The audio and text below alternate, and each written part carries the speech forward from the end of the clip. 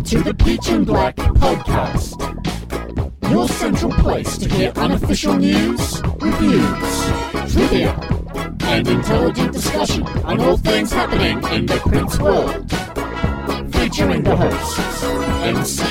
You know, it's got all those classic Prince elements. Captain. Why wouldn't you just record as much as you could? Player. It's just like a storage house of ideas. Toe Jam. Either version. I love both versions. And other special guests. Hi, this is Larry Graham. You're listening to the Peach and Black Podcast. Hi, this is Ricky Peterson, and you're listening to the Peach and Black Podcast. What's happening, Australia? This is Tony M from the New Power Generation. You're listening to the Peach and Black Podcast. Hey, everybody, this is St. Paul Peterson, and you're listening to the Peach and Black Podcast. Hi, this is Eden Nelson, and you're listening to the Peach and Black Podcast.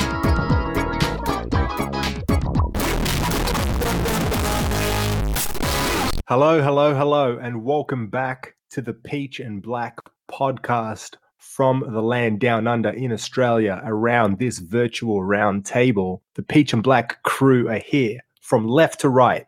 Player. That's right. Toe Jam. The beautiful one. And Captain. You know what rhymes with remaster? Disaster. Wait a minute. Don't spoil the review for everyone. He only listened to this 20 minutes before the show. Hey, I don't think me saying that is spoiling it for anyone. Oh, we're about to get into it. All right. And I am Rob S., the artist formerly known as MC. And we're about to go deep on Purple Rain, the remaster deluxe edition that was released on the, I want to get this date right, 23rd of June? 25th of June. Bad research, isn't it? 23rd of June, 2017, 33 years after the album officially came out in 1984 and took the world by absolute storm. One of the all-time great albums, classic albums, by any artist, in any genre, in any time period of music. I mean, this one is just a stone-cold classic. We all know that, but recently we've had the chance, I should say, to listen to a remastered version of this album. Now, I'm just going to put it out there, and this episode might end up being a bit of a free-for-all. Get that classic old Peach and Black vintage magic back again into the microphones. Who was really, really vibing? Who was excited by the prospect of getting a Purple Rain remaster in the first place? No. Like 3 years ago. 2014. Just quickly, right up front, if you actually want to hear our review of the Purple Rain album, please go back into our episode archive. You can get it on our Podbean site and on iTunes as well. So go back to our original review if you want to hear our thoughts on the music per se. We've already done that. We've been there, done that. Track by track, detail by detail, second by second. I listened back to it this week and I was really proud of that episode. I think it's a great episode. Well, thank you, Toe Jam. Well, thank you too, Cap. MC. Rob S. Jeez, get it straight. 9 years and I forget you guys' names. Yeah, exactly. We've never met, by the way. Who are you again? It's just a bunch of strangers on the Peach and Black show reviewing music by some random guy. Anyway, this episode is very different. So we're not necessarily going to talk about every little intricacy of the music itself, but more about the release and the remastered version of this album and the audio and the packaging and the booklet and the reception by fans and all that kind of good stuff. Are we going to talk about the fact that as soon as you just touch the packaging, all the discs just fly out in the air? That's a great thing, I think. We can talk about that. Don't even look at it. It'll just explode and discs fly everywhere. Yeah, I was going to say, I had the opposite experience. We can't get the disc out and you're trying not to rip the thing. And and then it flies out and it rips. You're like, nah. Oh, wow. Creative packaging, I guess. So let's get into everything Purple Rain Deluxe. A lot of hoopla was made. Well, let me take a step back. Not a lot of hoopla was actually made before this release, which was a little bit surprising. I thought, considering the status of this album not only in the Prince community, but in popular culture more so, that there'd be a bigger fanfare. I believe there was like a Warner Brothers sponsored release in Amoeba in LA, potentially, which is a record store in California. Aside from that, there wasn't a big song and dance about this release, as far as I'm aware. I mean, there was as much promotion put onto this album as there was thought put into releasing this album, which is practically zero. I don't know. There was a spot on the Jimmy Fallon show, the Tonight Show. Oh, that was. You know, they had the Roots playing a few sections of songs from Purple Rain, and they had the big silver LP in front of the, you know, they talked about the estate, let them have a copy and all this sort of thing. So there was a bit of promotion. There's obviously been some media attention, like music magazines and online music related media things. Like, it's been publicized. That was probably guided by Questlove, though. He probably had a hand in that. I was thinking that. on the Tonight Show you're talking about. Yeah. Yeah. Well, I mean, we've reached out, speaking of Questo Gomez, if you're listening, to have you on the Peach and Black podcast would be ridiculous for you, because you'd be surrounded by 4 funny Australian podcast hosts that would go deep into your absolutely maniacal, borderline obsessive love of everything Purple Rain and everything Prince. So come on the show, man. What? I think he's ignoring us, because we sent him a Peach and Black t-shirt many, many years ago, and we never even heard a thing. So no, I've got no hope there. He is a busy dude. He is really That's busy. true. Yeah, that's true. Well, you know what, Quest? If you won't come on our show, we'll be happy to come on your show anytime. Pandora. You name the venue. We're happy with that. Anyway, this is not the Questlove podcast. It's the Peach and Black podcast. Let's keep the show rolling. Back to Purple Rain Deluxe. Do we have to? No. Wow. The fire's slowly going out. No, I mean, this is seriously a big deal, or at least it should be, because arguably Prince's most successful album, well, it is his most successful album, but arguably his most iconic album and most popular album, gets the remastered deluxe expanded edition treatment. I mean, when you're doing a podcast, how do you do like inverted commas when you say remastered? How do you do that on the radio? I don't know. I think you have to say in inverted commas. Yeah.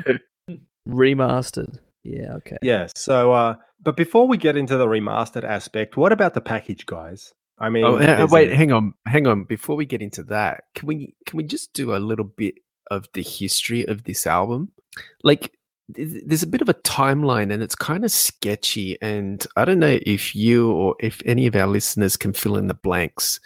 Like, going back all the way back to 2012 when Prince toured Australia with the Welcome to Australia tour, there was a rumor that an executive from Warner Brothers flew out to Australia to have talks in discussions about redoing this Purple Rain album. And it went to and fro between then and 2014. And then finally in April 2014, they announced that they were going to do this remastered edition.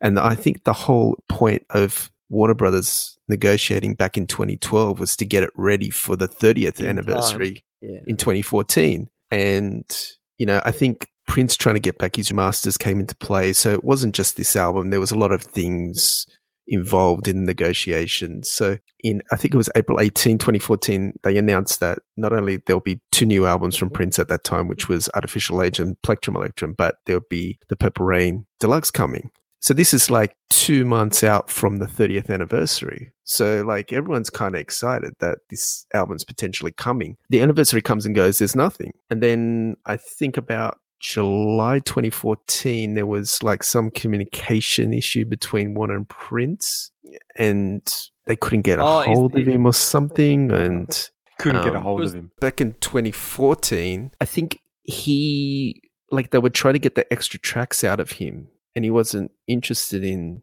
playing ball. So I think that by November 2014, there was a remastered album submitted, but not the outtakes.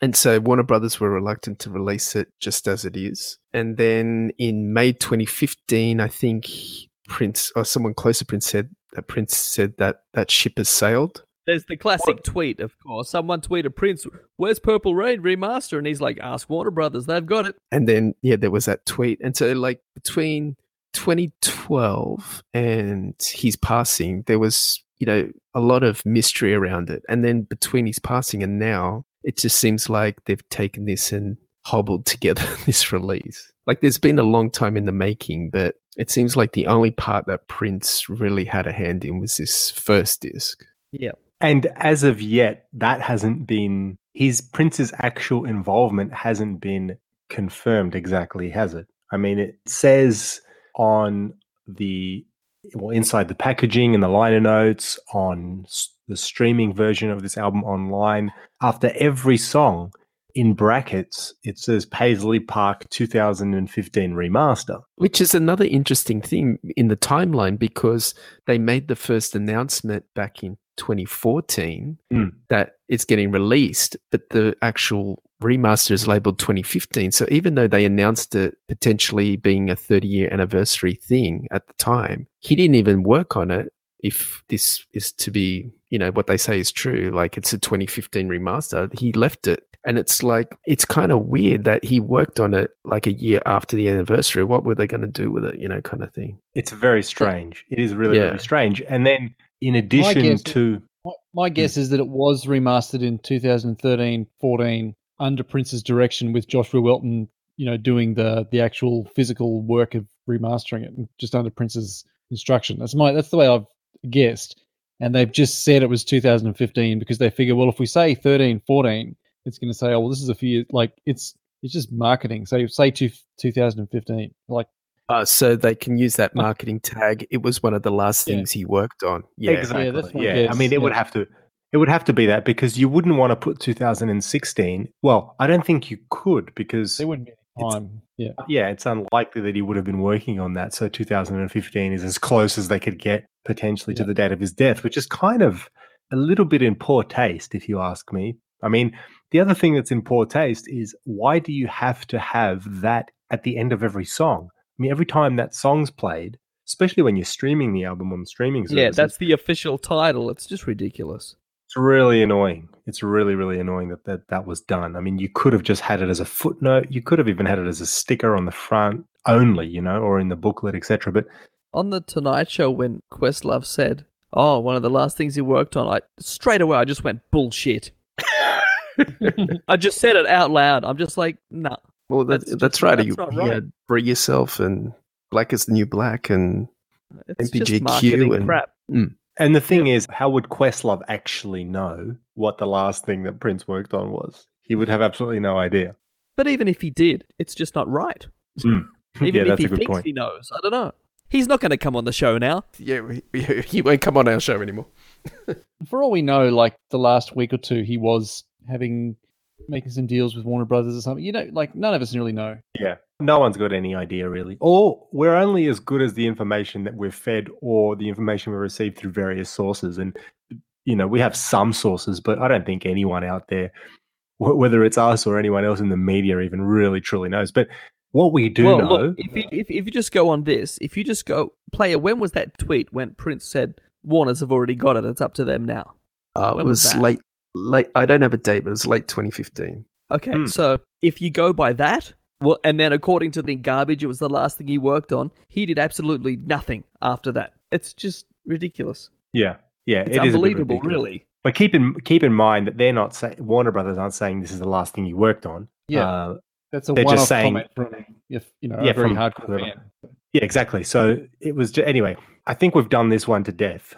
Let's talk about what we've actually received. It is exactly the same album. It is explicit. Which I was worried about. When it said 2015 remaster, I was thinking like 1999, the new master. Like it takes the original album, and because his beliefs changed over time, that, Darling Nikki would be, kind of scrubbed and, record scratches over like the, questionable stuff, and just how he, in some instances he couldn't help himself. He had to add overdubs and cowbell or synth parts. Over time, people look back at their work and think, oh, I could have done that better. And when it said 2015 remaster, I'm thinking, has he redone it, like the Purple Medley, where it's re-recorded the songs? And that's why I thought, well, what does this actually entail? It's not just a remaster; it's the Paisley Park remaster overseen by Prince. It's like this is interesting. I'm with you.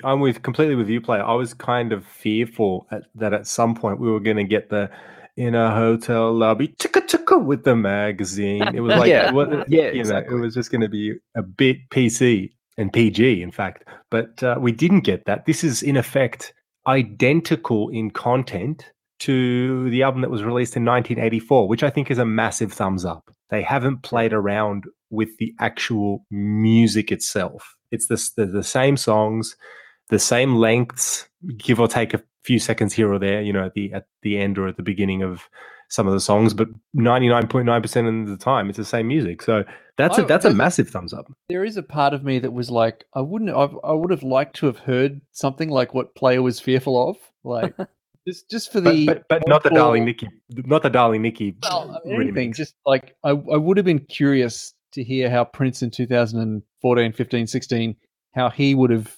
reinterpreted Purple Rain had he, got his fingers into the meat, so to speak. It would have been interesting, like purely from a curiosity point of view, not from he's going to make it better point of view. Like there's no way he could make it better, but it would have been interesting to hear. Well, remember back when he did the 1999 new master, he was like, I'm going to re-record everything. Warners won't let me have the originals. I'll re-record everything. There could be a new version of this entire album sitting in the vault. All the albums even. Who knows? Who knows how far he got on that plan? But look, in effect, it's the same record. And disc 1 on this release, CD 1, is the album we all know and love, except it's remastered. And we have to get into this at least a little bit. Although the music is the same, can anyone honestly, hand on heart, say they hear anything different in any of the sound aspects of any of the songs? Hand on heart, I will say yes, but then I was mistaken. Explain that. What does that mean? I heard things, and I'm like, I don't remember hearing that little thing before. And that happened in a few songs throughout the album. And I'm like, oh, wow, this is, there is something here that's, you can hear it a bit better. And then I went and listened to the original, and it was there. I just hadn't listened to the album in that long. I have to admit, I had a similar experience a couple times. I was listening to Take Me With You, and I was like, man, that guitar, or oh man, that drum is really kicking. And then I was like, oh, they've done something to this. And then I went back to the original and go, man, it's pretty much the same.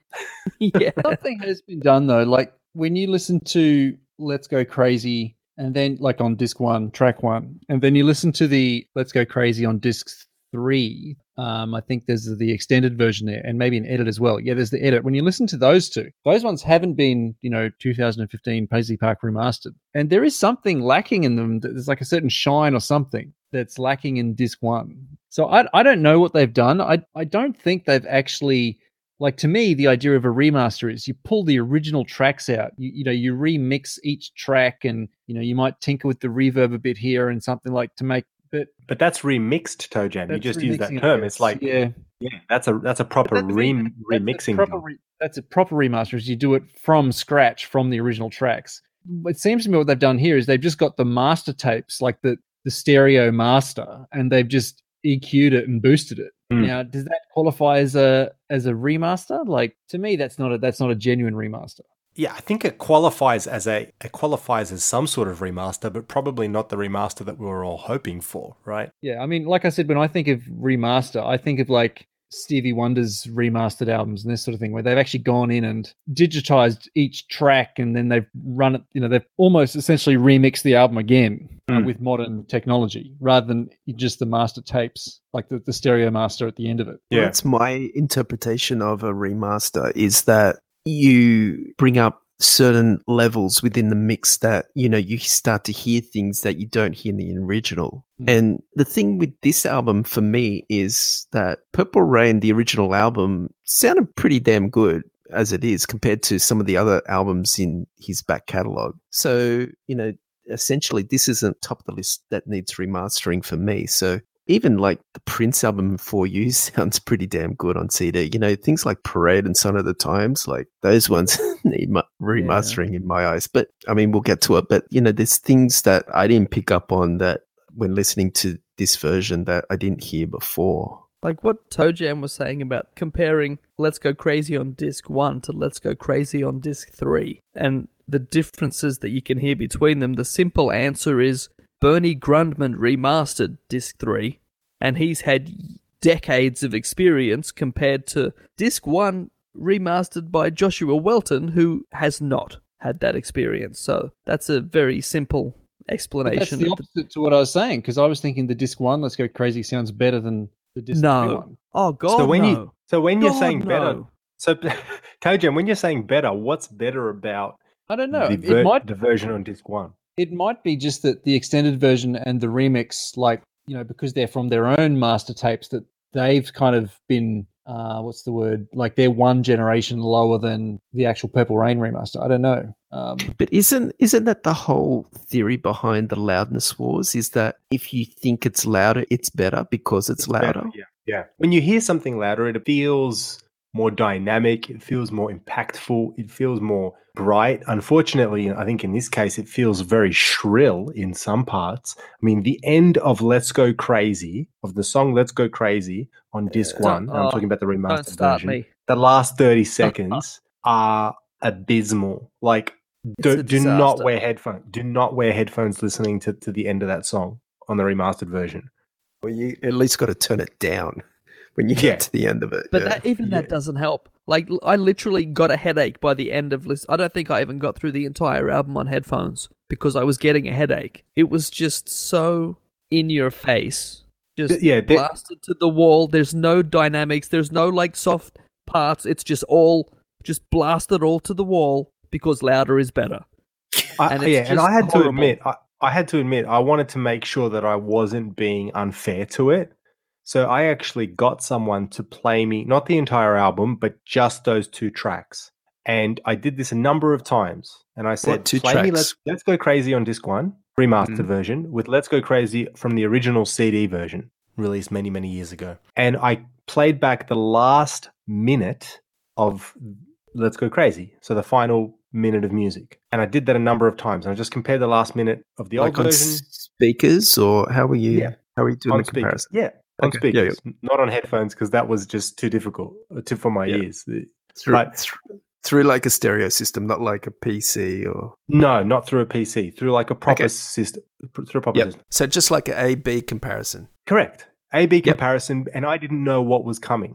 Every single time. Oh, you did like the Pepsi challenge. Yeah. Exactly. Every single time I knew when it was the remastered version of Let's Go Crazy, because there was, like, don't get me wrong, there is actually some distortion at the end of Let's Go Crazy on the original CD, but it's nowhere near as obvious as it is on this remaster, and it detracts from the bloody music because it's really upsetting, because I would never want to actually listen to that last minute or the last 30 seconds in particular from this remastered version, because it's just unpleasant. But forget about the lack of dynamic range and all that. That's an issue, yes. That's an issue as well. But just the shrillness, jarring for the ears. And that's a real shame, because this is legacy material. This is not like some random throwaway album. This is one of the greatest albums that's ever been made by anyone.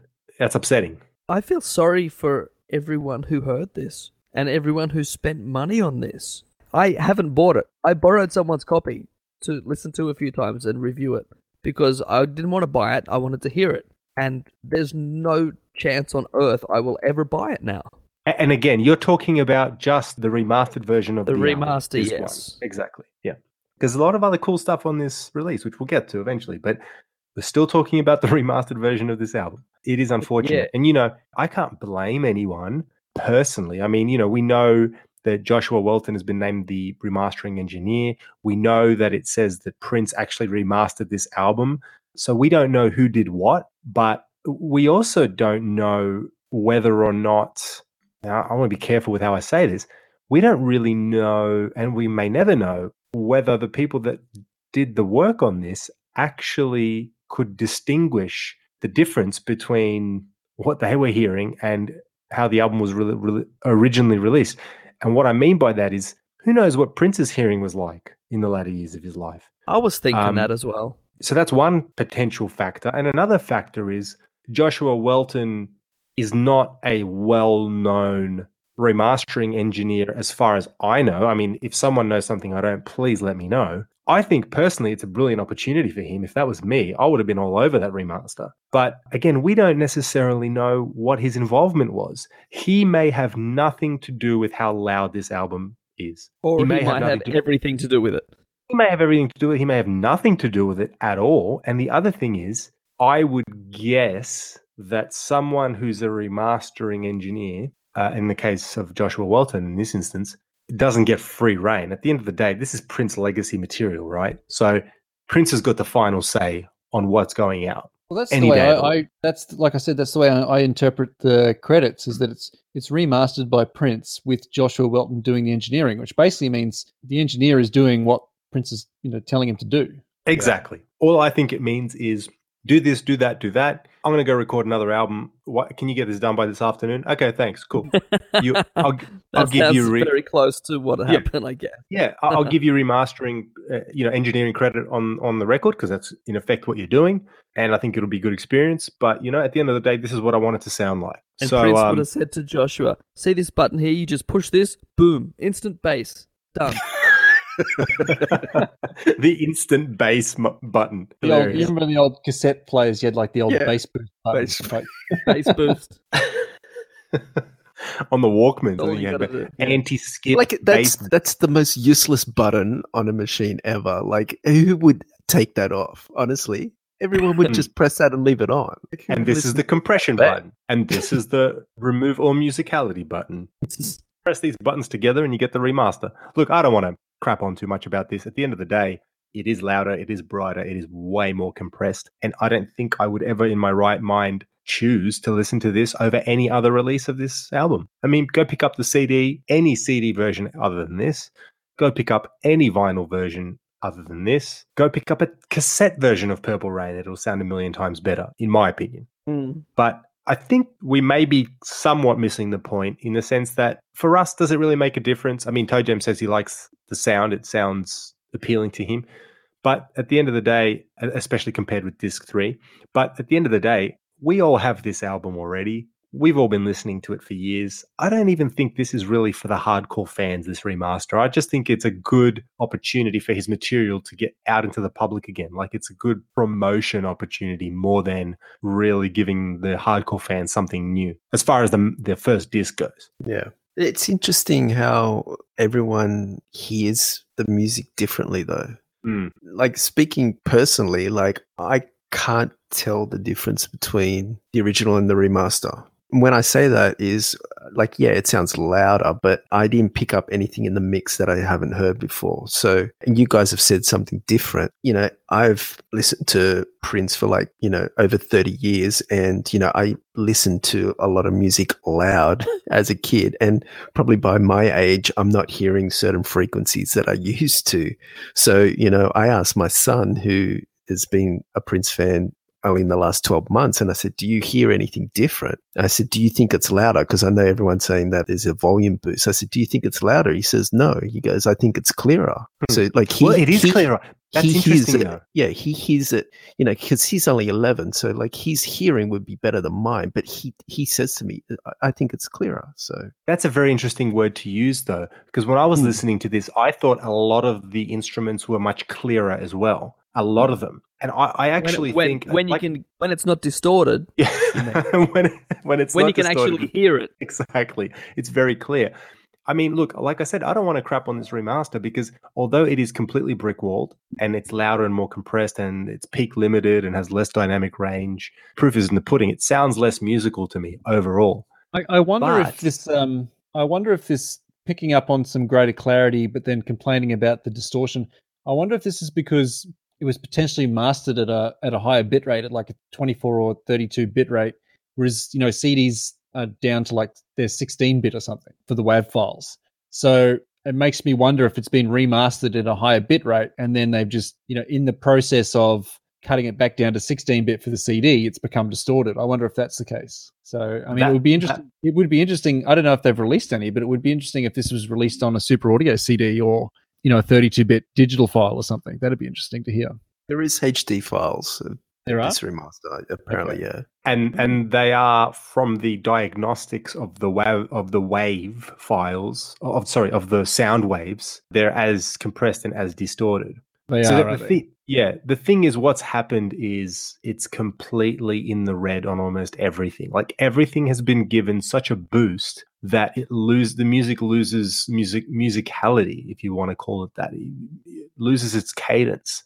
There's no, everything is high. Everything MC, is low. share those results from that website. DR loudness. So if you type in DR, which stands for dynamic range, second word loudness into Google, just Google it, you'll come up with a website that is a DR, dynamic range loudness site. And I'll just preface this by saying there is more to analyzing and assessing music than just looking at its dynamic range. Because there are albums that have relatively low dynamic range that sound incredible, in my opinion. But it can often be a good way to check whether the music has been compressed to an inch of its life or whether it's been given room to breathe. And when you go on that website and you type in Purple Rain, you will see all of the different Purple Rain versions and their respective dynamic range. That's been released over the years. That have been released, from CD versions to digital download versions to vinyl versions of the album. And you will see the different dynamic range calculations. And then there's a color indicator. Correct. From green to red. Green being... Exactly. Yeah. Green being good, red being bad, obviously. Generally speaking, an album that has less than 7 or less, 8 or less as a dynamic range score, alarm bells go up. Anything 9 to 12 can be quite good sounding. 12 or above, you're starting to hit the pure green zone where you're actually listening to something that is far less compressed than something with a lower dynamic range score. But keep in mind, it depends what kind of music you're listening to. If you're listening to Daft Punk or some trance or some, super funky electro music, that 4 on the floor type stuff for the dance floor, generally that sort of stuff has a real massive punch and it is compressed on purpose. So anyway, I don't want to get into all of the too much detail, but where does this rank on their scale? It's got the lowest dynamic range of any version of Purple Rain that's ever been released by a long stretch. Yeah. By a long stretch. It's basically got half of the dynamic range of the original CD, which is, I feel, is a bit not only disappointing, but it's almost a crime. But I understand why they would have done it, because the thing is, like I say, I don't want to crap on the remaster too much, because as much as I think it loses its musicality, it does give the album a much, much needed punch. Like, I love the original CD, and I take the original version of this album over the remaster any day of the week, but it is punchier. MC? Yep. You know what you can do? What? You can get your original CD and turn up the volume. Bang. That is and true, it'll Captain. Still sound a shit lot better than this thing. Yeah, but see, what Player was saying before about how people hear things differently. As soon as I heard Let's Go Crazy and the distortion on the end of that, I'm just like, this is horrible. It wasn't that obvious earlier on in the track. I thought I could hear a little bit, but I'm like, maybe not. And again, I thought, because on the original, there is still a little bit of distortion anyway. And I thought maybe it's just that. But then I got to the end and I'm like, oh my God. And then a couple more tracks and Darling Nikki was just as bad. There's horrible distortion in Darling terrible. Nikki. It is awful. Yeah. At the end. Again, at the end. Yep. But like Player says, sounds pretty much the same. And Toe Jam says it sounds better. I mean, so how you hear things is just amazing to me.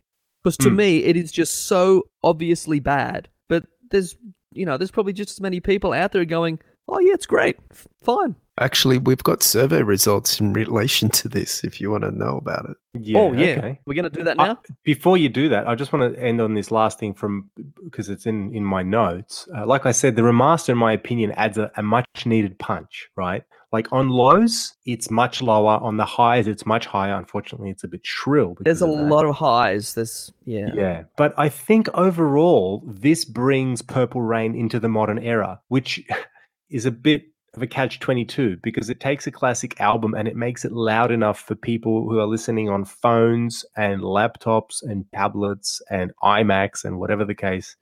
It gives those sort of listeners a chance to experience this album side by side with all the other crappy audio quality records that are being released these days. So it makes it gives it the same sort of punch that the latest Kendrick record has, that the latest Kanye has, latest Coldplay record has. You know, like, can stand side by side with all the terrible music. All I can hear is you're saying is it's been remastered for shitty iPod earbuds. That's all I'm hearing. Yeah, and it's been remastered for everything else that's out there at the moment. You know, there's no secret that the loudness wars are out there. Generally, albums are very distorted, very compressed. But here's the irony. It is a punchier mix. It's more substantial. It feels more like there's a massive thump to the music. The problem is it's squashed. There's no air. There's no depth. It's kind of painful to listen to.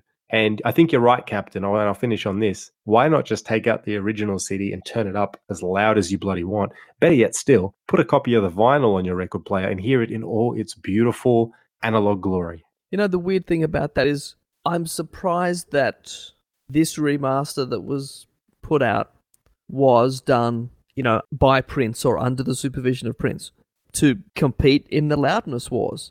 In my brain, I would have expected that would be something that Warner Brothers would have done if they were handling it. But I thought if Prince did it, no, he won't, you know, get on with that crap. But it turned out to be the other way around. But do you know how I hear it? This is the way I see it, right?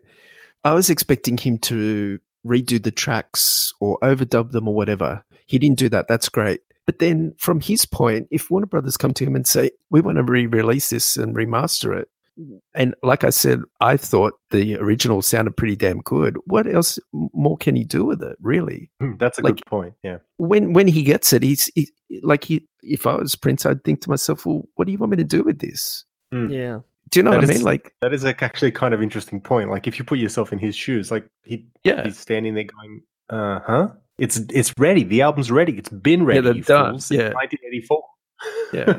So, I what was his options? His only option, there wasn't many, but, you know, one of them is the obvious, and that's just to turn it up. Let's not forget, like, the Crystal Ball CD release, which, you know, that is compressed to the max as well. Oh, yeah. Let's not forget every album since the Gold Experience has some terrible also, dynamic.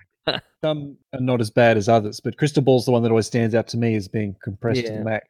If you look at the numbers, purely scientific data here, and you go to that DR Loudness website and you look at Prince albums from the Gold Experience onwards, they are virtually all identical, compressed to the shithouse. They are absolutely, like, there's just no arguing with those numbers. Now, I agree, some of the albums sound a lot better than Crystal Ball, but let's not pretend. I mean, Artificial Age, the CD version of Artificial Age and the HD download version of Artificial Age has exactly the same compression and dynamic range as this Purple Rain remaster. They're no different. Just as a rough side note, I know I'm going off track. Does it have the results for Plectrum Electrum? Yeah, it's terrible. Is that okay? Because that's interesting, because Prince went to the lengths of, like, making sure it was recorded on analog and, you know, using certain recording methods, but then in the end result, it's, you know, like anything else you hear on radio. It's just kind of a weird thing, yeah. That you would go to the length to have original recording methods and then but have it sound like compressed. It's just weird. It is weird, but with Plectrum Electrum, it makes you wonder if there was a version that, you know, was warm and full of depth and stuff, but then when the crunch came and it came time to release it, it's like, no, just boost it. Because do you remember when Plectrum Electrum was released, there was one of the reasons there was a delay, one of the excuses was it has to be heard on a certain sound system at a certain level, like to hear it properly or something. There was some $1 billion sound system. Yeah, like there was some excuse, you know. Is that the one they were talking about recording techniques never even heard of before? Was that one? I think that was labeled that was something else. That might have been Lotus Flower. I can't remember. Yeah. But there was actually one excuse for its delay that was one of the reasons that you had to hear it on a certain system, a certain bit rate, and they were looking at ways of distributing it so that it could be heard in all its glory and all that sort of stuff. So there was a sound issue, or, you know, something that he considered the sound important to the listener to hear it in a certain context. And on the Yeah. other hand, he just went straight along with the loudness wars since like 1995. Pretty That's much, but disappointing, really. That's sad. It is disappointing, but I do want to say that the vast majority of albums by even legacy artists these days sound fairly compressed. Like everyone is affected by the loudness wars. There are only a handful of artists that aren't affected by it. Yeah, but So- Prince, since 1997, has basically been an independent artist. He didn't have to fall into that crap, but he did. He could have, maintained some sort of artistic, whatever, integrity, but no, he just went along with everyone else, even though in every other way he was free from all the record company crap. He still went along 100% with that, which is just disappointing to me. Yeah, it's hard to say though whether the artist has ultimate control, because at the end of the day, when you're releasing it, or when Universal are distributing 3121 or whatever, like at the end of the day, I'm sure they have something to say about how it's mastered to CD. Because remember, albums that are mastered to vinyl versus mastered to CD are different. So an example of that is if you listen to, you guys were talking about Plectrum Electrum, right? So if you listen to Plectrum Electrum on the CD version, it is compressed as heck. If you listen to the vinyl, statistically speaking, or from a dynamic range perspective, it has a much higher rating on vinyl, as does Artificial Age, as does Lotus Flower, and all the rest of it. So, well, they are supposed to be different masters for vinyl and CD, but that's not always the case. They should be, but they're not always. It's not always the case, but in those particular cases, it is. And so, do you have shares in vinyl or something? I should have, with this vinyl revolution that's coming up. But let's get back to the album, because you've got some. Let's talk about the big survey.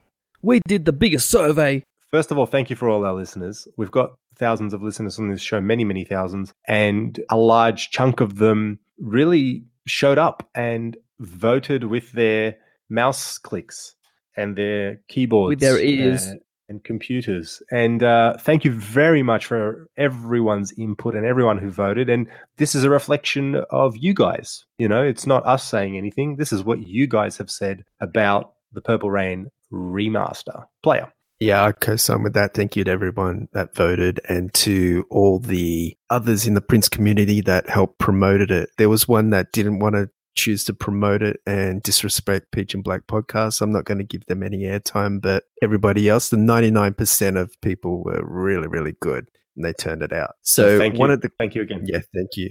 Drum roll, please. The point of these surveys is so that you, the listeners, can have a voice.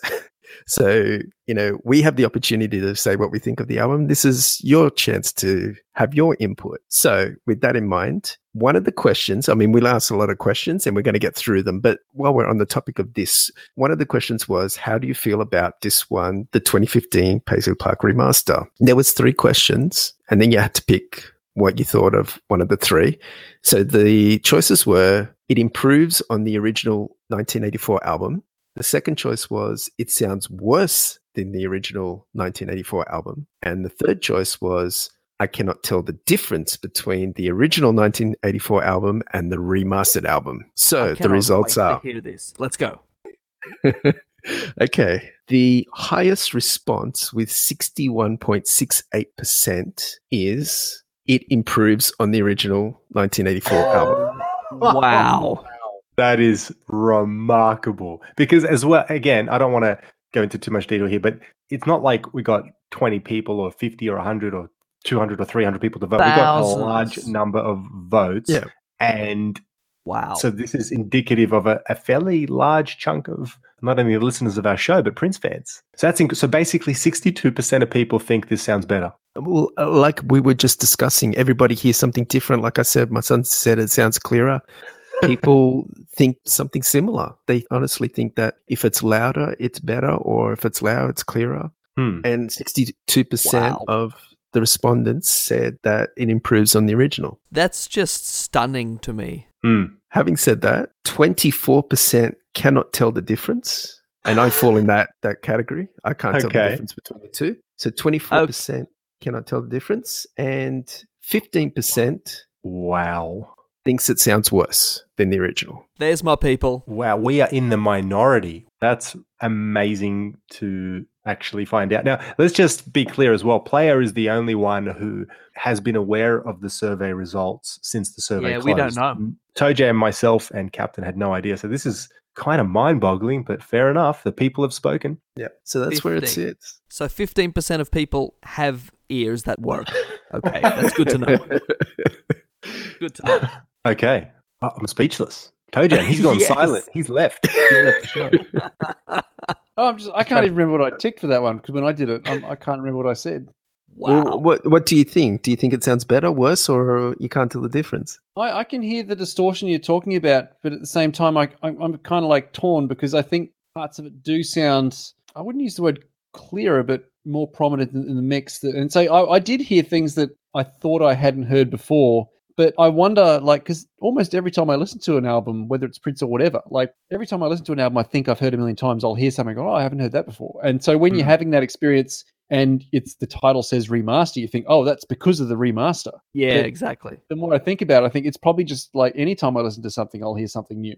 Yeah, it's Yeah, hard I to think- get an objective opinion, really. I mean, even our opinions, they're all objective just based on maybe what we I read think just before we heard it. Is it like a placebo effect? Like you're told something's better, so I think so. you think it's Possibly. better? Is that what it Possibly. is? Possibly, Yeah. but I mean, that can explain everything except for the last 30 seconds of Let's Go Crazy. I mean, that is undeniable. That's just a joke, really. The other thing is that this is one of the most intense albums Prince ever recorded, right?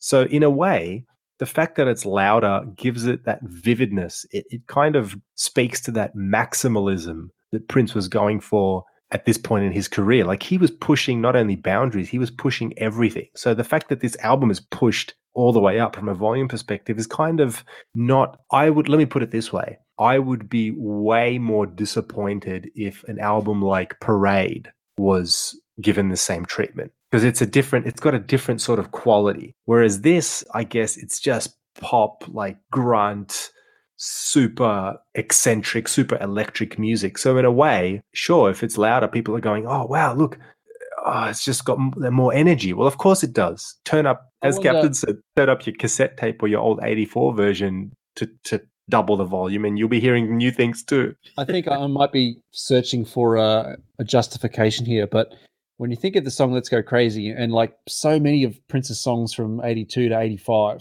are essentially about the apocalypse, and the last 30 seconds is like the shit's going down and Prince calls out, "Take me away." And so you wonder if the distortion is intentional. Interesting. You know what would be that's a really interesting point, ToeJam. And I wonder for anyone who's heard the vinyl version of this remaster, because I haven't had the pleasure to hear that myself yet, but I wonder if the distortion is equally as bad on the vinyl version of this remaster. That's something that I'm really, really keen on finding out. It's a shame I wasn't able to get a copy before this particular show, but that would just be out of interest. How are you listening to this album? Do you have the CD or are you streaming it or? Streaming, yeah. I'm a Tidal subscriber, so I stream the whole thing. Anyway, let's get back to the music. Any more survey results for the Purple Rain remastered version, player? Only the songs themselves, which is different to the sonic quality of the album. It's the actual album. I can run through quickly those results. Before you do, when I did the survey, I was unsure when I was rating those tracks. Am I rating them based on just the song, or was I rating them on how I feel the remaster compares? And I was a bit confused on that. Yeah. Send complaints to player at Peach and Black Podcast. Yeah, I've got many complaints, so it doesn't matter. Because when I did it, I just said, okay, this is my thoughts on that song, regardless of version or quality. So, yeah. Correct, yeah. So let's run through the results. I did it on the quality myself. Oh, you did it on quality? So obviously, Let's Go Crazy and Darling Nikki were like the worst that I could vote. And the rest were sort of like neutral. Okay, so let me run through the results from 9 to 1. Coming in at number 9 was Take Me With You. Not that Take Me With You is a bad song. Every song, I think everybody likes this album and likes all the songs, but Take Me With You is, like, at least from the statistics point, is not good but not bad either. So it's kind of very middle of the road of a song. when you got an album with only 9 tracks and they're all mostly great, there has to be a weakest track somehow. Yeah, and that's what they voted. They didn't say "Take Me With You" is a bad song, but it's just the nature of the beast. It comes last. Yeah. Hey, look at it this way. It's the 9th best song on the album. That's right. And that was just under 59%. 65% rated I Would Die For You 8th. 66.19 was Baby I'm a Star. Then came Darling Nikki, 71%. And then we've got at 72%, Let's Go Crazy. Now coming in at 4th. Now this is going to rock the boat a little bit, considering that in our top greatest Prince songs of all time, this came number 2, is Purple Rain. Oh, wow. At 73%. Followed by number 3, Computer Blue. And that only just skimmed past Purple Rain. At 76% was When Doves Cry at number 2, which means number 1 is The Beautiful Ones. Wow. Hang on. Yeah. There's only Because one song left. You'd best, have to be a in the genius. best Prince songs of all time, When Doves Cry was number 1. Yes, and Beautiful Ones was number 5. So the difference here is these songs are compared to kind of each other, whereas in the greatest Prince songs of all time, it's compared to his whole catalogue. Yeah, I was actually thinking that when you think of Purple Rain the movie, I think Computer Blue and When Doves and The Beautiful Ones are more prominent in terms of they're not played live, but you know they're performance songs in the movie, whereas When Doves Cry is just a montage. It's an interlude, yeah. And so I wonder if because it's Purple Rain the album, people think more about the movie, and so when you're hearing The Beautiful Ones and Computer Blue, you're thinking of those scenes in the movies, whereas when Doves Cry comes on, it's like, oh, it's that song that, it's that Prince song. Interesting. Yeah, it's possible. Very interesting. I think Computer Blue, especially with the version that appears on disc 2, it's kind of boosted it in this regard, coming in at number 3. So, there's little things, but generally that's the way it's played out. There's definitely I think between this survey and the previous surveys, The Beautiful Ones, When Doves Cry, Purple Rain, Computer Blue, they're in the upper sections of this album. Whereas the Darling Nikki, Baby I'm a Star, I Would Die For You, Take Me With You, it was always sort of the lower end of the spectrum. So, it is an interesting mix, but that's how they voted this time. Does anyone remember what number Computer Blue came in our greatest songs? Yes, I do. Top 20. Computer Blue was 35. Oh, okay. Interesting. So I wonder what that would look like now after people have heard the hallway speech version, but we'll get to that. So in the greatest of all time results, When Doves Cry was 1, Purple Rain was 2, Beautiful Ones 5, Let's Go Crazy 16, Darling Nikki 27, I Would Die For You 28, Computer Blue 35, Take Me With You 64, and Baby I'm a Star 76. Ooh. So it has changed in the last 5-6 years that we did that survey. Well, it's changed in one sense, because again, the people were voting on everything. Yes, exactly. Yeah, on everything then, whereas this time it was just a song. It's almost like this album. I mean, if you're in love with this album, it's almost like choosing between your children, right? I mean, it's just like, well, even the 9th track is a classic. Yeah. So we also asked that question to rate this disc, the 2015 remaster, out of 10, and the highest result we got was 10 out of 10 at 36.54%.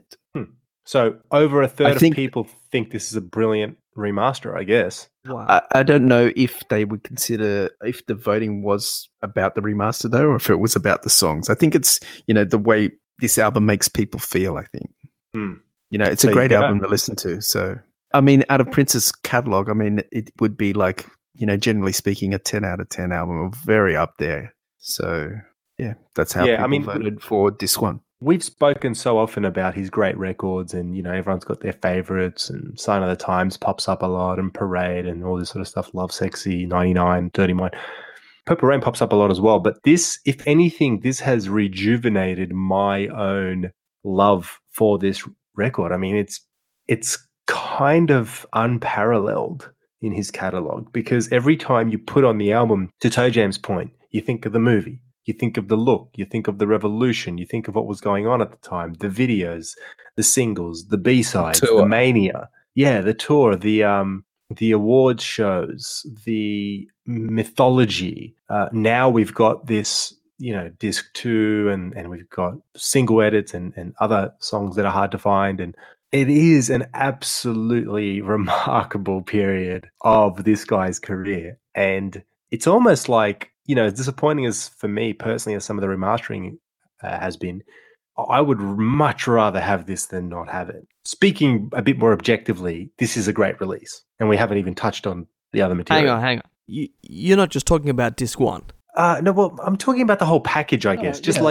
I agree. I think you said it really well. Like, whether we like the remaster and whether we like songs that were chosen and versions and the quality of, but as a celebration of the era, it's a good release. Yeah, like that's actually a probably an even better way. Like, it celebrates this era better than anything else that's come out. Because I may prefer the sound on the original CD, but I'd rather listen to these 3 discs in succession to get the whole full-scale experience of what was happening at that time, because the material is just so overwhelming and there's so much great music. But I think disc 2 has a lot to do with that. But again, we'll get to that. I think basically at the end of the day, we've covered the remaster to death. Okay, so disc 1, final thoughts from everyone on the panel, and I'll go in the order that I introed everyone on the show. Player. I think it's a good start from the estate and Warner Brothers that they are doing this. On the other hand, I think they need to pay attention not only to our show and our listeners' results, but other reviews of this album that's out there online, and they should really take it on board and utilize the feedback to what they're going to do with the other albums in his catalog. So, this is kind of like testing the waters. So I really like for the powers that be, whoever that is, the estate, Warner Brothers, whoever's involved, that when they look at these next future projects, that they take on board what we're saying and what the listeners want, and they incorporate it into, future releases so that, we actually get what we want. The only thing about that is 62% of people think this improves on the original album. Yeah. So that's the thing that has been intriguing for me to hear. But if you're a Warner Brothers exec, if you're gonna come out with Around the World a Day remaster next year, what are you gonna do? You're gonna go with the 62%, not with the 15% that said it sounds worse. True. But that's just about disc 1, not about the whole package, which we'll get to. Yeah. But I mean, like I said, like for me personally, I thought the original Purple Rain sounded pretty good as it is, and like it's great. Like I was saying with Prince, like when it came to his hands and they asked him to remaster it, what else are you to do? Like, it sounds good as it is. What more can you do? If you got a sign of the times, okay, now we've got a product that we need to remaster. We need to fix this. Purple Rain. What else can you do? You can only boost it and make it louder. Yeah, it's already fairly dynamic in its own right. Yeah. Let me just say this regarding what Player said. This disc 1 was, for as far as we know, remastered by Joshua Welton. No, it was remastered by Prince. It says that on the credits, though. Sure, that's why it says Joshua Welton. No, and really, Prince just walked past and goes, "Yeah, good job, Josh." Keeps walking. Done. Well, it does. I'm just saying, in the credits, it does say album remastered by Prince. No. I'll tell you what it says. Okay, it says that it's been overseen by Prince, and the remastering engineer is Joshua Welton. So Prince just walked past Studio B and is like, "How you going? Yeah, good. See you later." Done. That's overseen. He oversaw it.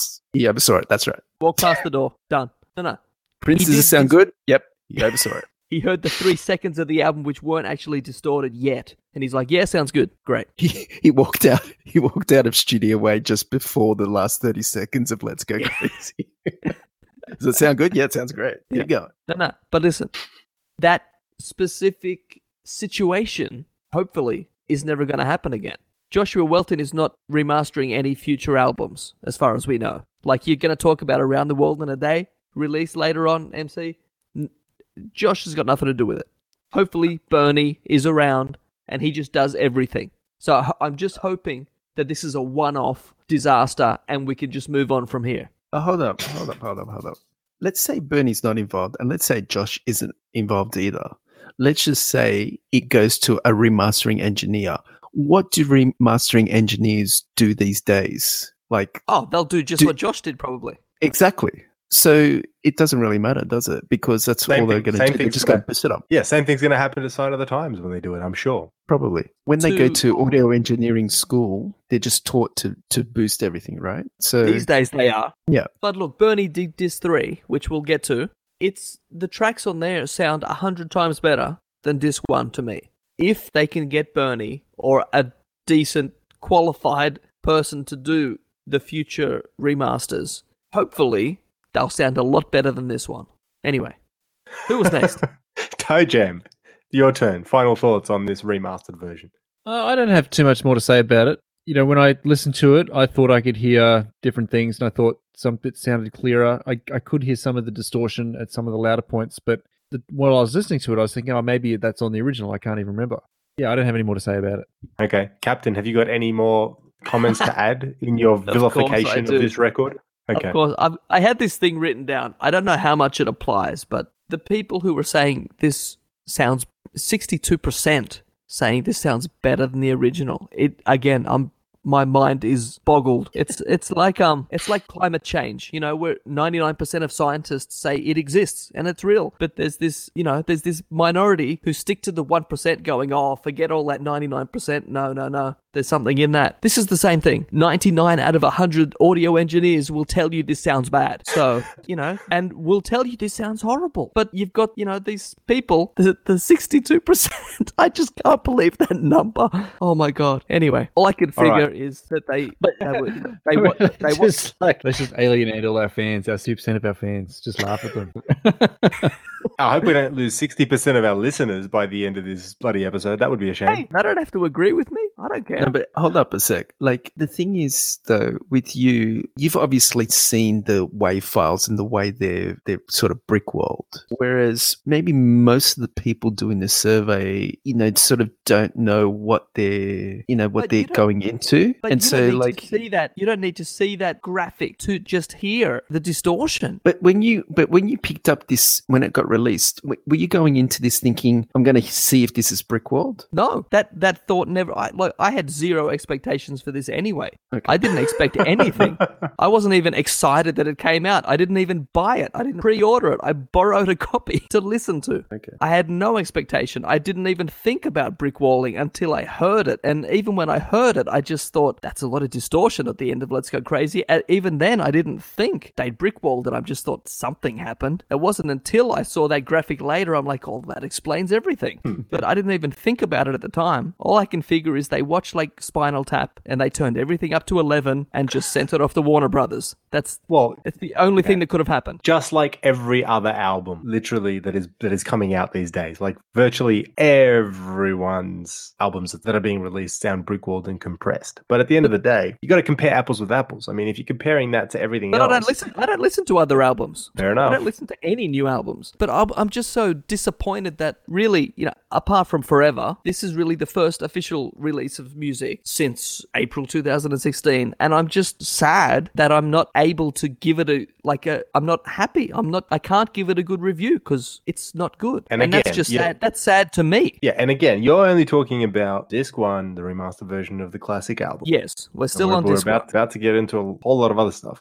For what it's worth, I've got nothing else to add. I think we've truly covered it in more detail than we possibly even needed to. The last thing I'll say is that it really doesn't matter because you can't take away the original CD if you want to listen to it. If you want to listen to the record, the LP version on vinyl, you can do that. You can listen to tape, you can listen to this. I think the crucial thing for me was just and you know, I still think that there could have been more promotion done, but I think the fact that people are enjoying the album, the fact that our listeners and fans of this album voted and are taking the time to spend more time with this record is a good thing. So, you know, everyone can choose which version they listen to, but there's one thing that none of us are arguing about, which is, are they listening to the album or not? Because at the end of the day, everyone's listening to Purple Rain and everyone's loving it. And I think that's probably the overall summary from my point of view. Sometimes when you don't hear this record for a while, whether it's weeks, months, or years, and you come back to it, your mind, at least for me, mind blown. Like, how is it possible that the music can sound so powerful, so emotive, so affecting 33 years later? It sounds like it was recorded yesterday. I just think that's remarkable. One more thing.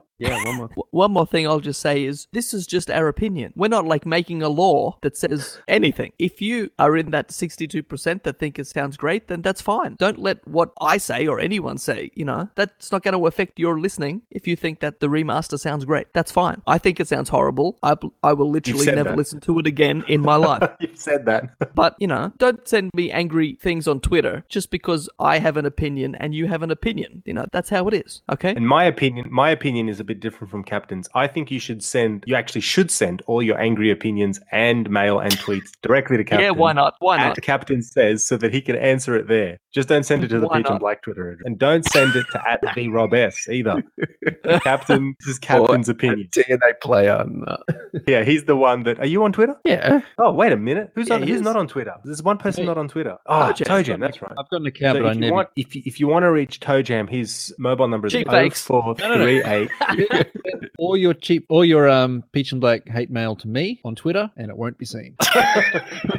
That's it. Fantastic. All right, let's move on to what just before you move on. You said that there's been little to no promotion, but I sent you guys a link. It entered the Billboard 200 at number 4, which is really good. Fantastic. Good stuff. Yeah, good work. I'll have a guess and say I think that's based on a lot of pre-orders. Well, whatever it is, they hit it out of the park if it's number 4 on the Billboard. Before people heard it, that's what I'm saying. He's like a dog with a bone. He doesn't want to let it go. The 4-disc version is very hard to get unless you pre-order it. You can't walk in a shop and buy it. I looked here in a few JB Hi-Fi. Only had the 2-disc at like 3 different places. That's right, yeah. And I'm like, oh, well. They only ordered 86 copies for whole of Australia. And all of those got ended up in pre-orders. How many did you say? 86 was the guy at JB, what he told me. That's amazing. Nationwide. That was the predicted sales. We reckon we're going to sell 86 copies of this in all of Australia. Yeah, I think the US number and the Europe number are a lot higher than that. All right, so now let's get to what I've been waiting for. Yeah, Disc 2. Yes. Disc 2. Man, where do we start with? Actually, you know what? We can't. I don't know that we should go into Disc 2 now because we want to finish on a like mega high, right? So while we've got everyone here, why don't we just quickly cover Disc 3? What do you guys think? Okay, do Disc 3 first. Okay. Okay, fine. So Disc 3 is basically single edits and a couple of extended versions, right? Basically. Okay, so mastered by Bernie, or remastered. Mastered by the master. I don't want to spoil Captain's review about dynamic range by saying that there are also severe issues with compression with Bernie's mastering, especially when you compare some of the B-side edits to the original Hits Disc 3 version. But I'll save that for my review of this Disc 3. But basically, a lot of us have heard most of this music, if not all of this music before. So there's really nothing new, I think it's fair to say. But for many fans, there are some pickings, slim pickings, albeit, but there are some pickings here for, especially for casual listeners who are probably, listening to songs like Another Lonely Christmas or 10-minute extended version of I Would Die For You and having their heads blown off. But we'll get to that. Let's go into some round table overall thoughts on Disc 3, single edits and, what is it called? Single edits and B-side. The B-side. Captain, what are your overall thoughts on this? Anything on this disc sounds 1,000 times better than anything on Disc 1, first of all. That's the first thing. I don't have notes on every track, but there's a few ones that I do have. You got track 2, 17 Days. It's officially named now, B-side edit. Now that's an interesting choice of words, calling this an edit, which can only mean this was edited down from something longer. So in that case, where the hell is it? Why isn't it on this release? There's lots of rumors about that. There's like a fan version going around, but that's nothing. But I think Questlove a while ago said he had like a 7-minute or something version. Very few people have heard that we know of, but don't call it an edit and then not give you the full version, which they then did with every other track. That's just really annoying. Questlove allegedly has extended versions of music that Prince never even recorded. So Take that as you will. I believe that. I believe that. But it's great to have this in good quality, remastered by Bernie. Okay, track 3. Let's Go Crazy. 7-inch single edit. I actually like this version. I like the intro. I don't know if I've ever even heard it before. Having heard the long intro 1 billion times, it's nice to just get it over and done and just get straight into the song. I don't mind it. I like it. It was interesting. Captain wants to go straight to dessert. Skip the entree, skip the main. It actually makes great sense as a in the 1980s like a radio edit. Like it makes perfect straight into it. Yeah. No, I like it. And then you got the extended version, Let's Go Crazy. I haven't compared this to, I think it was a 1989 German CD single, but knowing Bernie remastered this, I'm sure this might just be sounding slightly better. Erotic City, extended version of Erotic City, with the glitch right at the start of this track, makes this instantly unlistenable. It's weird how they oversight that. It was the easiest fix. It would literally take you 10 to 12 seconds to fix that. Fix it, yeah. And no one even bothered. Now that is just another, like the cheapness. I haven't even talked about this, but is that Bernie's job to fix that? I don't know. Whose job is it to fix that? But how many people would have to listen to this before it got pressed, like the final tick? But including Bernie, like, wouldn't Bernie say, "Fuck, Yeah. you know, what the hell?" It's a pretty big oversight. Not with him, but with everybody. Like, you know, that no one picked it up.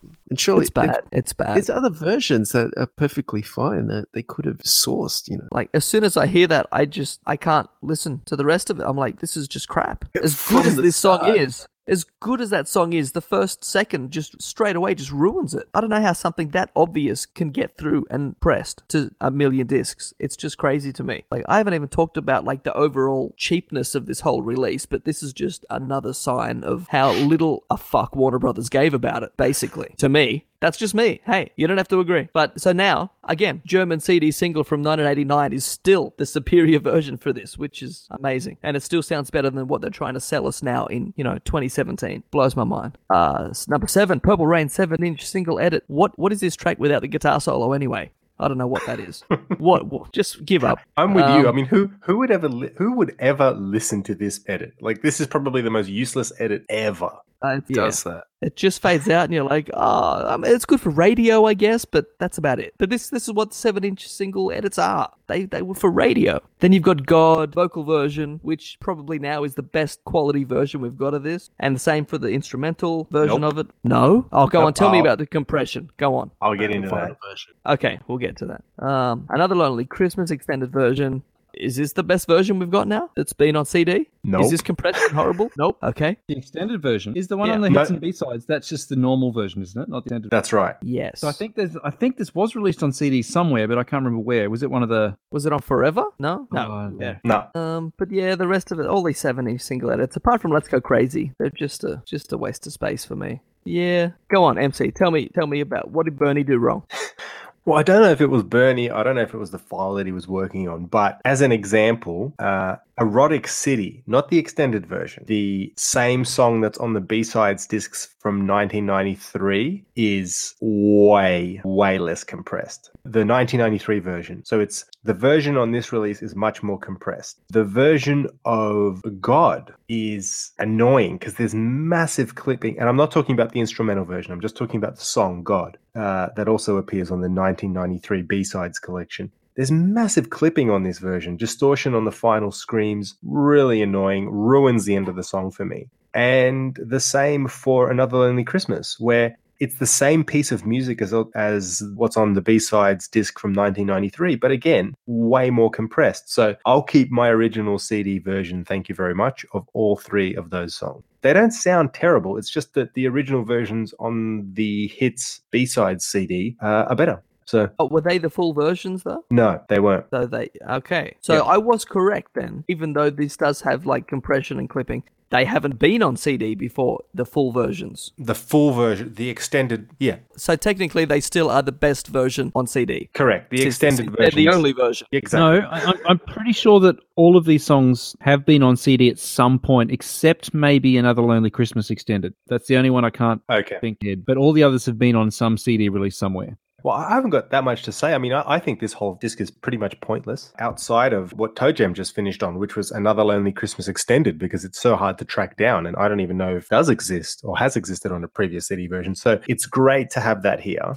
Even though I do like the extended version, I prefer the original. And I think I prefer the original because I'm just used to it. You know, I've been playing that B-sides disc from the 1993 compilation for so many years that I'm used to it. And I'm used to the way that song ends. Whereas this one is a bit more bloated in its ending. You know, the longer guitar solo is nice, but it kind of meanders a bit to me as well. Like the ending isn't as effective, I don't think. So I'm happy it's here, but I actually prefer the single edit or the B-side edit of Another Lonely Christmas. The other thing is the When Doves Cry edit is absolutely useless. I mean, what kind of, and I get why these songs are here. It's the same. It's the radio edit. It fades out at the guitar solo, and that's when people start going, oh, and that was Prince with When Doves Cry. Oh.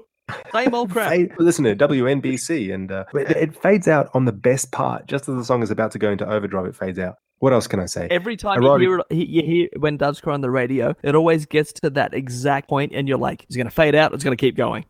Every time. Sometimes, most of the time it fades out, but like 2 out of 10 times, it just keeps going. You're like, oh, the whole song, wow, amazing. It's kind of like, it's really annoying. The Dire Straits song Sultans of Swing, which I'm a massive fan of, every time they play the studio version on the radio, the minute it gets to the fantastic guitar solo, the voiceover from the radio guy comes over the top, and it's just so Dire Straits. Exactly. So that's that. The instrumental version of God, I've got to just stop for a second and give this song massive props. I mean, other than being a little bit compressed, this is one of the most stunning instrumental compositions of his life. The guitar playing. Don't go too far, because if we haven't already reviewed this in a B-side show, we're going to review it on a B-side show. Okay. Don't go too far into it. Okay. All I'm going to say is the guitar playing is so bloody emotive. It's so friggin' effective. It is Santana-esque. When you listen to it, you're thinking of the sex scene, aren't you? That's why you love it. Played that guitar. Wow. No, it really is Santana-esque. It was on the upstroke. The whole thing may be one of his most beautiful ever compositions, but I'll leave it there. The other thing I will say about this Disc 3 CD is I think the thing that's worth the price of admission here, and I'd love to hear if anyone disagrees with this, is the I Would Die For You extended version, right? I mean, this is pretty much the game changer. How on did this I miss CD, that? I think. How did I miss that from my notes? No, this is horrible, because this is still an edit. Yeah, it is. Yeah, but it's fantastic. But there's a 31-minute version. So why would you give us 10 minutes? I'll tell you why, because I'm not putting the 31-minute version on my resequenced version of Purple Rain, whereas the 10-minute I Would Die For You version I have placed on my Rob S official resequenced version of the album. That's exactly why. This disc is stuff that has been released. So yes, there is a 31-minute version, but this disc it only includes stuff that has been released. That's a good point. There's nothing unreleased on here. Yeah. Then it should have been on disc 2 then, along with Computer Blue. Actually, that's a good point. Why? I mean, probably for the running time. That's probably the reason why it wasn't on there. But that's the last thing I'll say. Like, I Would Die For You extended version is the album seller right here. This is how it's done. It's a bloody epic jam for the ages. Revolution and Prince in top form. Just mind-boggling how good it is. It's obviously a live rehearsal as well, and it's the extended Revolution that has Sheila and Miko and all those crazy cats. It's got Eddie M, right? Eddie M, that's what I was thinking of, yeah. Fantastic stuff. Toe Jam. I like this disc as part of the package. I mean, this disc is basically, hey, here's all the related tracks that were released back in the day in the order in which they were released. So as a historical document, that's kind of cool. Are they in order of release date? I think so, because When Doves Cry was the first single and its B-side was 17 Days. Let's Go Crazy was the second single with Erotic City. So I think it's in the order of the release of the singles, which is kind of cool. I was going to say this a second ago, that as a bit of a nutty Prince collector, I spent years and years tracking down each one of these tracks from, like Captain was saying, you know, I've ordered the 1989 German release. So I think one of them was even like a little 5-centimeter CD or something. You know, these were CDs that Prince himself had asked to be pulled from the stores and everything, but they were the only CDs available at the time that had them. So to have them all now just on one disc someone getting into Prince now who just buys this package and they've got it all, like there's a part of me that's Too like, easy. Too easy, you bastard. I spent all these years trying to track down all these tracks, one after the other. But on the other hand, like that would certainly save someone a lot of time and effort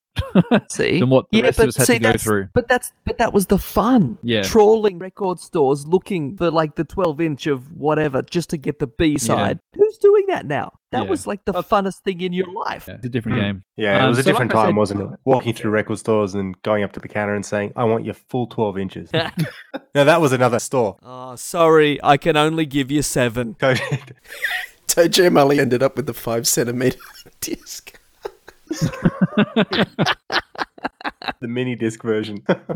So like I said, I'm pretty sure all of these tracks have been on CD before, except maybe Another Lonely Christmas Extended, although don't quote me on that. Some of the edits might not have, but I mean... Who cares? Most of the I know edits there's a were bit up of forever controversy. anyway. There's a bit of controversy about should we really be wasting CD space with edits. And I kind of get that as well. Like, there's a lot of stuff could have gone on here instead of those edits to fill up that space. But at the same time, like I said, as a historical package, I think this CD actually is kind of cool. And I think the other thing that you just made me think of, Tojan, when you were saying that, a historical, the historical aspect of this, or the historic aspect of it, is that the hits is not exactly easy to get, the hits and B-sides compilation. Many younger fans may not even know of it. I mean, if you were born in 1993, then you're in your, early to mid 20s now. And you may be hearing songs like Erotic City, God, Another Lonely Christmas for the very first time. So for people that aren't familiar with this music, let's just remember there will be a certain chunk of the population globally that would be hearing this stuff. Yep. And I'm kind of jealous of them because I remember the first time I heard this music and it blew my mind.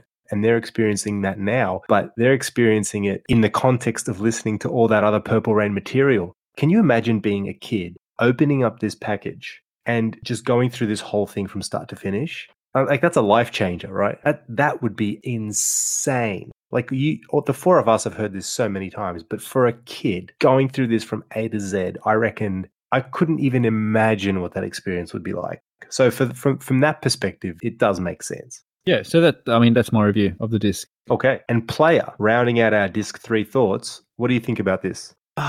You just took my whole review. Oh, shit. No, I'll just sort of say it anyway. But yeah, you're right. Like there's the two sides of internal struggle within me. That's, the dominant side, which is, I'm the spoiled Prince fan, and there's a lot of recycled stuff on here as a diehard Prince fan. But then you've got the other people that maybe are getting into Prince since his passing. They want to check him out, and they know that Purple Rain was his biggest album. Oh, I'm going to pick this up. And imagine that. They get the Purple Rain album, which is mind-blowing in itself. They get disc 2 with all this unreleased stuff, and then they get this, and the DVD.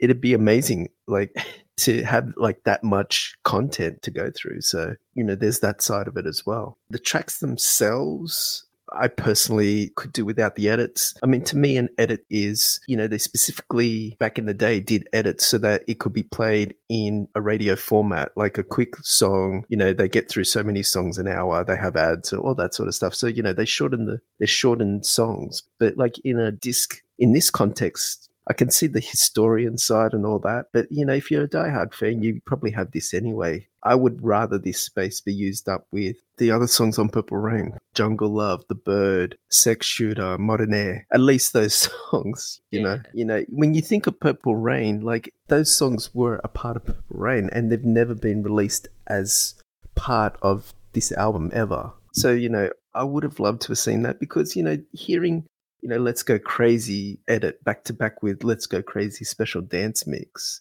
Plus, you've got the original album. That's 3 versions that you've got on this one release. Surely you could do without the edit and put on, The Bird or something. There's just a part of me that just they could have utilized this so much better. Yeah, but again, we're spoiled Prince fans, right? That's Exactly. the earlier point. I'm sure all of us at some point have gone, right, well, I know I have. I'm going to make the definitive Purple Rain album with Sex Shooter, with Jungle Love and all that in the order of that they appear in the movie, and even including the God instrumental and this sort of thing. And so it is kind of that idea has always been a cool idea that for someone to do that someday.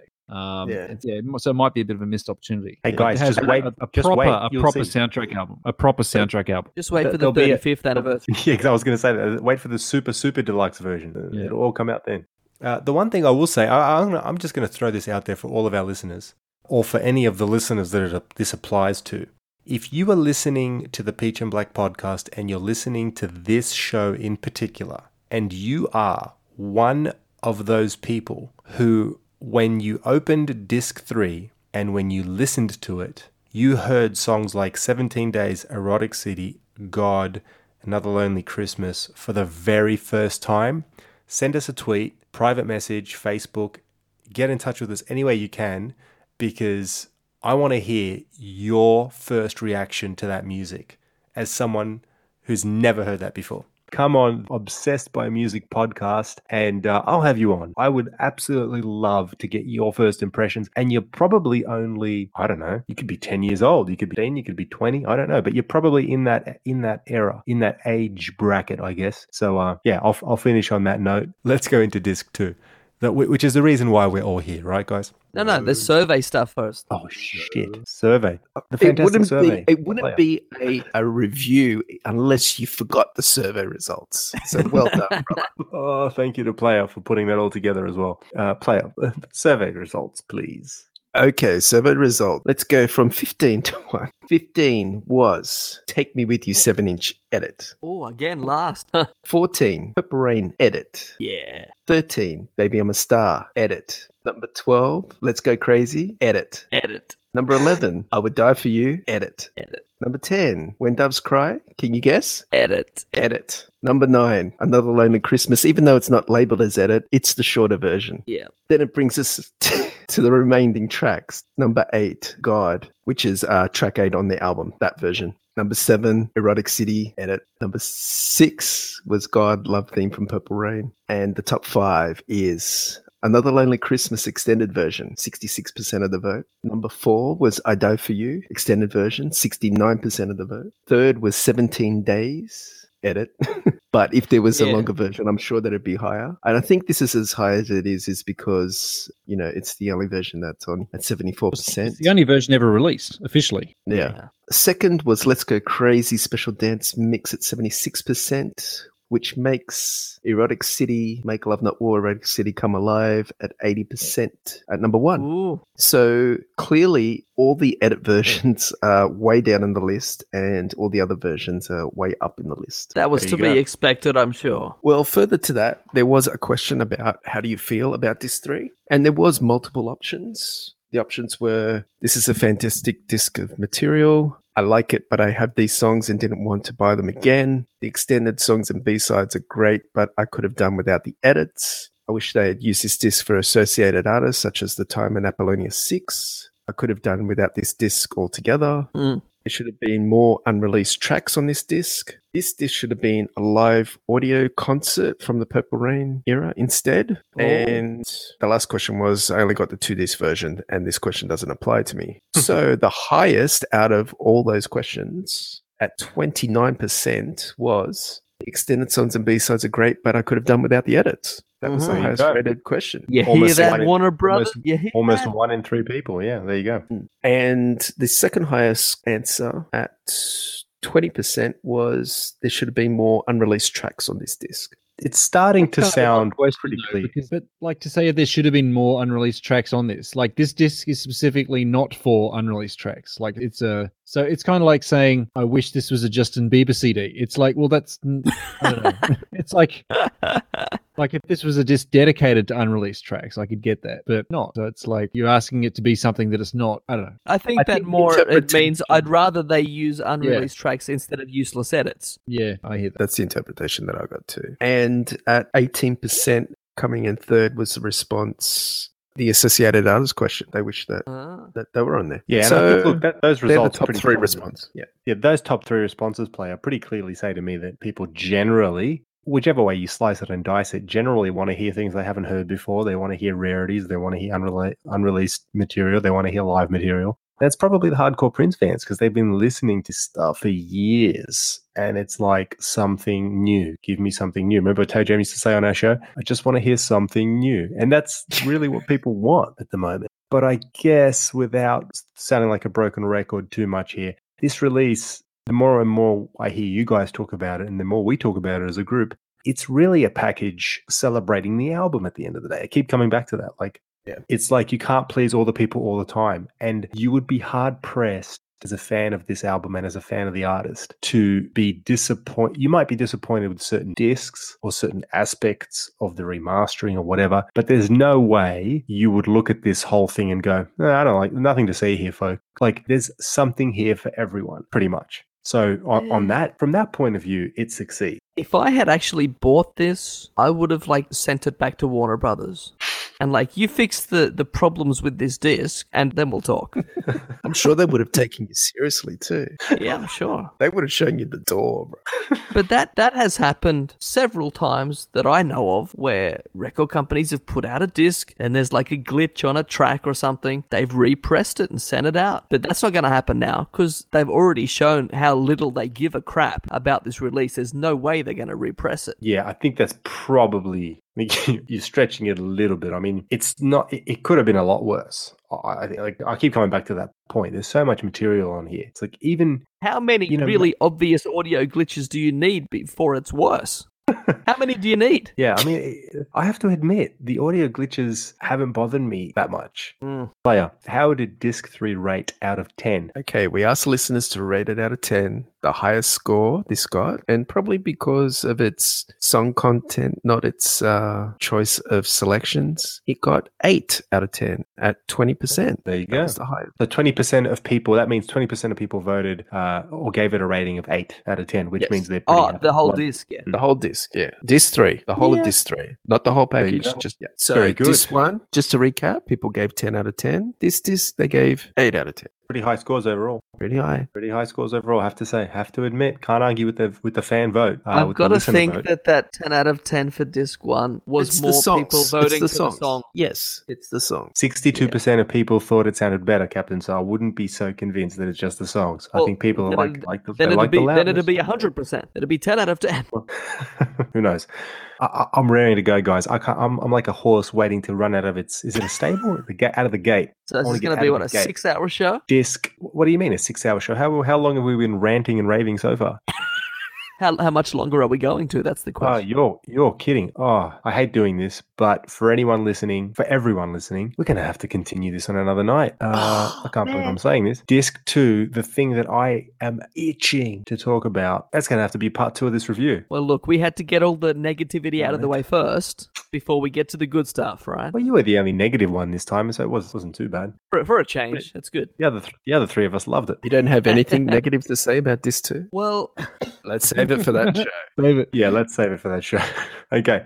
Well, thank you everyone for listening. We appreciate your support. Thanks for hitting us up on our Twitter feed, on our Twitter page, our Facebook page. We appreciate the support. If you're not a fan, hit that like button on our Facebook page. If you're not following us on Twitter, follow us on Twitter, would you? Show some more love and support. We really appreciate it. We don't take it for granted. Grateful for all of our listeners. Thank you to the survey voting people. Yeah, definitely. We couldn't have read those results without you guys. So, and that's a reflection of the community too. So you should all feel proud of being such massive fans of Purple Rain and this release. What else? YouTube?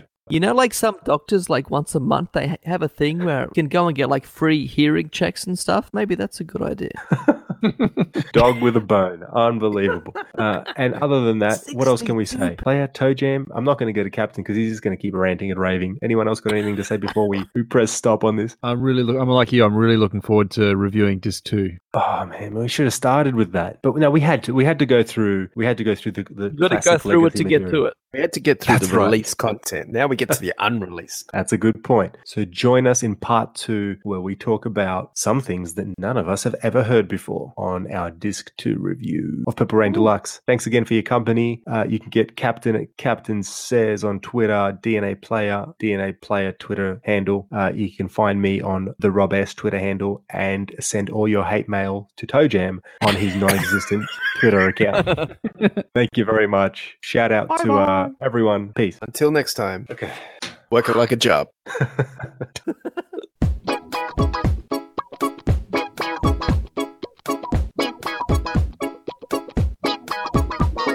Welcome to the Peach and Black Podcast. Your central place to hear unofficial news, reviews, trivia, and intelligent discussion on all things happening in the Prince world. Featuring the hosts, MC. It's got all those classic Prince elements. Captain. Why wouldn't you just record as much as you could? Player. It's just like a story chest of ideas. Toe Jam. Either version. I love both versions. And other special guests. Hi, this is Larry Graham. You're listening to the Peach and Black Podcast. Hi, this is Ricky Peterson, and you're listening to the Peach and Black Podcast. Los Angeles, Australia. This is Tony M from the New Power Generation. You're listening to the Peach and Black Podcast. Hey, everybody, this is St. Paul Peterson, and you're listening to the Peach and Black Podcast. Hi, this is Eden Nelson. You're listening to the Peach and Black Podcast.